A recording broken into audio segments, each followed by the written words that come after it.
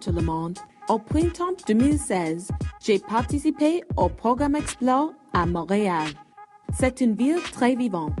Il y a beaucoup de choses intéressantes à faire comme les festivals, les musées et les concerts.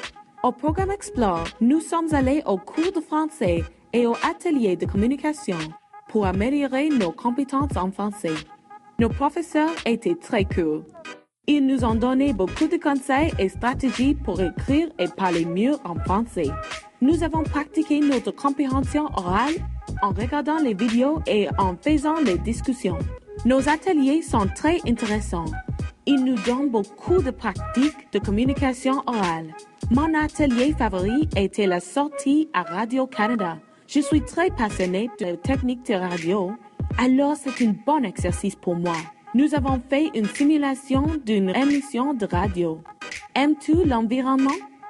Vous pouvez découvrir le charme d'un village classique comme Québec ou vous amuser avec une activité au parc La Fontaine.